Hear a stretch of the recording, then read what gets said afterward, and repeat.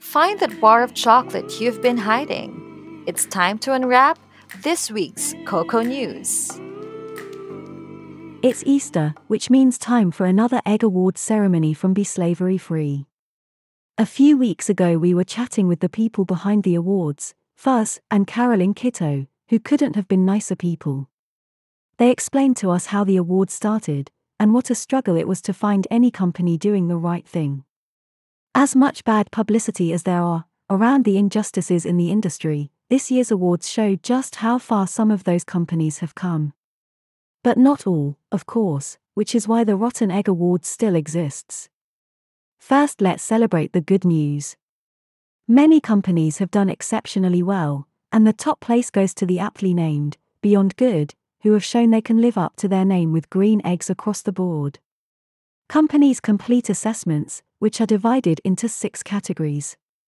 Each egg's color represents the grade they have achieved for each area, and the scores are necessarily relative to the rest of the industry. Mondelez, which has recently been in the news over a child labor scandal, scored a yellow egg in the child labor category, which means they were identified as starting to implement good policies. Next year should then see them scoring better. The Rotten Egg Award goes once again to Stork, for lack of transparency and being unreasonable.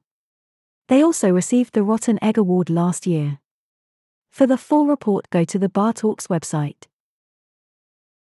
Celebrities are setting the trend with plant-based chocolate.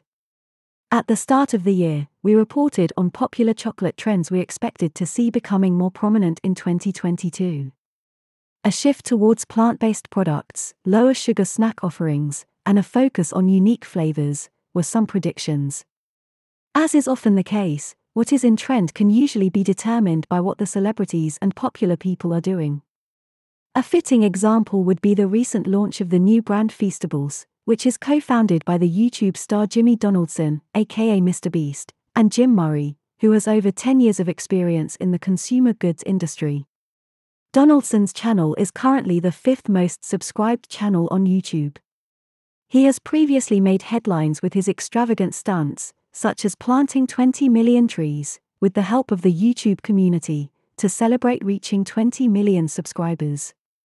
The Feastables brand has just released its first product, MrBeast Bars, a line of vegan chocolate products. The new range of chocolates reflects much of what we expected to see becoming popular this year, being plant-based, containing minimal ingredients, and coming in unique flavors, such as their quinoa crunch. Feastables is focused on making high-quality, great-tasting products accessible to as many people as possible, including those with dietary restrictions, claims Murray.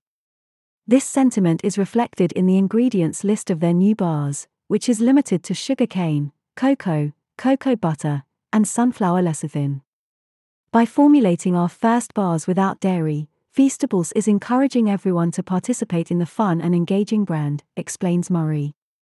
Going further, the brand has also made commitments to sustainable practice by working with the Rainforest Alliance to aid in the ethical sourcing of their chocolate, and with TerraCycle and EcoCart to improve their recyclability and ensure a carbon-neutral product.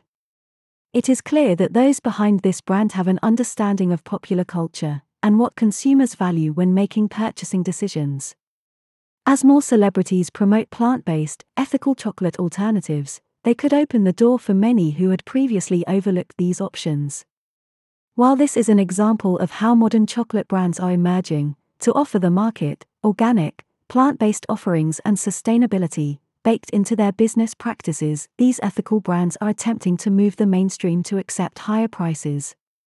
The MrBeast bars sell for $2.89 per 60-gram bar, almost double the price of a regular 100-gram bar of Cadbury's dairy milk. However, if they can scale the product, they may achieve what others have so far failed, to change the value perception of chocolate. Perhaps as more companies move into this space, the price people would be willing to bear for ethically produced chocolate will become more apparent as brands find that sweet spot. We have seen pricing as a hurdle for many plant-based chocolate makers looking to introduce their ethical chocolate into a broader market. When regular chocolate sells at half the price, convincing the average consumer to pay more for less, even if the quality is better, is no easy task. Studies have shown that even the majority of conscientious consumers consider price as an important factor. Feastables wants to encourage everyone to engage with their brand and products, but they must ensure they have the price point right. The alternative will result in their bars being less inclusive than they hoped. An example at the other end of the spectrum is the newly released vegan chocolate bar by musician Billie Eilish, which uses rice milk to replace dairy, and comes in at a steep $10 per 80-gram bar, using Rainforest Alliance certified cocoa and certified organic. A lot of emphasis has been put on the use of sustainable materials in the description, but the singer leaves out details on how much of the $10 goes to the farmer. These emerging trends make it clear the direction chocolate companies should be heading, if they want to remain relevant to their customers. While chocolate has been enjoyed worldwide since Fry's produced the first bar in 1847, consumer preferences are ever-changing. With the amount of competition emerging in the plant-based and ethical chocolate spaces, it is now more important than ever for big brands to reflect customers' values in their products. Big chocolate companies have little motivation to push up prices, however, and for families feeling the pinch over increased cost of living, their lower prices could give them the edge. Sustainable and plant-based chocolate costs more, and if big brands continue to put cheap products on the shelves, the market for the smaller, ethical brands are going to have to continue to struggle to go mainstream. Introducing Kwame on Cocoa column on Bar Talks. The cocoa chocolate industry is one of the most complex to understand. While over 4 million smallholder cocoa farmers produce over 4 million metric tons of cocoa beans a year, their national governments receive less than $10 billion from an industry worth over $130 billion. I mention countries, not the cocoa farmers, because, in Ghana, the farmer is entitled to only a percentage of a price they have no hand in setting. Currently, they receive an estimated 65% of the world market price from the sector regulator, although this is an improvement on the 1% they received in the 1950s. To the cocoa farmer, sustainability is heavily influenced by economics. The situation-specific issues that underpin what is termed child labor, its misguided definitions and the solution ascribed to it raise a lot more complex questions than quick answers. Value addition, which many researchers suggest as the strategy to improve farmers' livelihoods, also faces many roadblocks, inadequately explained in academic research papers and the mainstream media.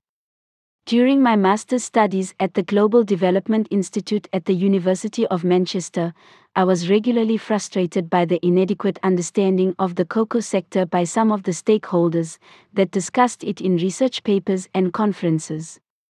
Yet they were the ones seen as the expert of the sector. There was also an inadequate representation of the voices of people with lived experience in the sector that could provide context and a nuanced explanation to ongoing discussions. I argue that this inadequate understanding of the sector and the lack of representative voices has led to the development of ineffective sustainable livelihood strategies for cocoa farmers, hence leading to the value captured by cocoa farmers dropping from 16.3% in 1980 to 3% today. So, as a cocoa farmer's son who has managed cocoa-related industrial and plantations projects, my complex relationship with the sector offered me a unique perspective and understanding that was not represented in the mainstream discussions. The other sectoral experience I have gained working in oil and gas, the telecoms industry, ICT, the apparel sector, etc., also gave me different skill sets and tools that allow me to explore the cocoa and chocolate industry in a more unconventional way. To elucidate real issues, workable solutions, and ways that stakeholders like the cocoa farmers can be collaborated with in a more meaningful way, and to ensure value distribution quality. For example, the fact that the cocoa farmer and the indigenous Ghana investor cannot venture into cocoa processing without the consent of a colonial institution in London called the Federation of Cocoa Commerce. About 95% of professionals within the sector do not actually know about the FCC and the role they continue to play in the sector, until I wrote an article about them. So, in the last 2 years, I started writing about the cocoa chocolate sector as a syndicated columnist in the Business and Financial Times, the Cocoa Post, Ghana Talks Business, my own newsletter, the Cocoa Diaries, and now, on Bar Talks, to provide new, heterodox insights that attempt to explain the issues within the cocoa sector. I've also tried to offer situation-specific recommendations that suit the political, economic, technological, ecological, and legal environment of the respective stakeholder, especially the smallholder cocoa farmer. The feedback from the public's interaction, including cocoa sector professionals and academics, with my articles, has been incredibly positive, and demonstrated a deep knowledge gap, misinterpretation of data, and the lack of other heterodox writers. In 2021, the European Union invited me to participate in its roundtables on deforestation, traceability, and child labor in the cocoa sectors, towards developing a country-based solution for the EU.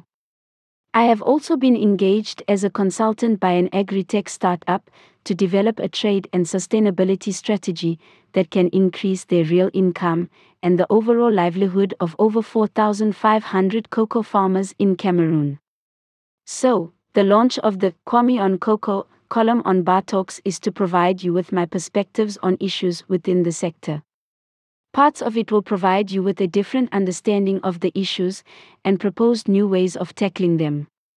I will interview various stakeholders within the sector and present my musings on their answers. I will also be criticizing the practices, actions, and policies of all stakeholders within the sector, from regulators to chocolate manufacturers, to equipment manufacturers, to farmer cooperatives. Nigeria lined up to join LID system. In 2019, Ghana and Côte d'Ivoire, which account for around 60% of global cocoa production, set up the Living Income Differential System, LID. The LID system aimed to provide a boost to the income of the poorest cocoa growers in the West African regions by charging a premium to the multi-billion-dollar chocolate industry purchasing their beans. It has now been reported that Nigeria could soon be on board with the LID system, a move that would add strength to cocoa producers, especially in the wake of the pandemic that saw cocoa prices lowered. The expansion of the pricing agreement is not set to stop at Nigeria, with other countries expected to join the system, further strengthening its authority. Fuad Mohammed Abubakar, head of Ghana Cocoa Marketing Company UK Ltd, said, "Very soon we're going to have Nigeria on board with the LID system, and increasingly other countries are going to join." The matter is not yet confirmed, however, as the Nigerian Ministry of Agriculture is due to discuss with Ghana's Cocoa Board next month. A point of focus is to ensure Nigeria adopts the LID system. Abubakar also expressed his feelings towards the upcoming legislation set to be introduced by the European Union, which would require chocolate brands to guarantee that their supply chains are free from unsustainable practices contributing to deforestation. While he commended the proposition as being a step in the right direction, he questions why it has not been taken even further to include fair living wages for farmers. The legislation is good because we do think companies should be responsible for these things, but how can you source ethical cocoa without paying ethical prices? Asked Abubakar. Low farmer pay has also been attributed as one of the major reasons for the prevalence of child labor in the industry.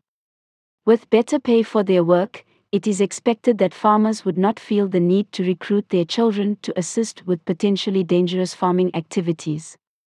The UK Fairtrade Foundation reports that cocoa farmers earn an average of 6% of what consumers pay for their chocolate. Meanwhile, Ghana is having discussions with Dubai in the hope that they can expand into alternative markets to command a higher price for their beans. With global affairs and weather conditions creating instability for cocoa farmers, the extra income could be the lifeline needed to support the industry's farmers through these uncertain times. The mystery of Peru's cocoa tree pollination.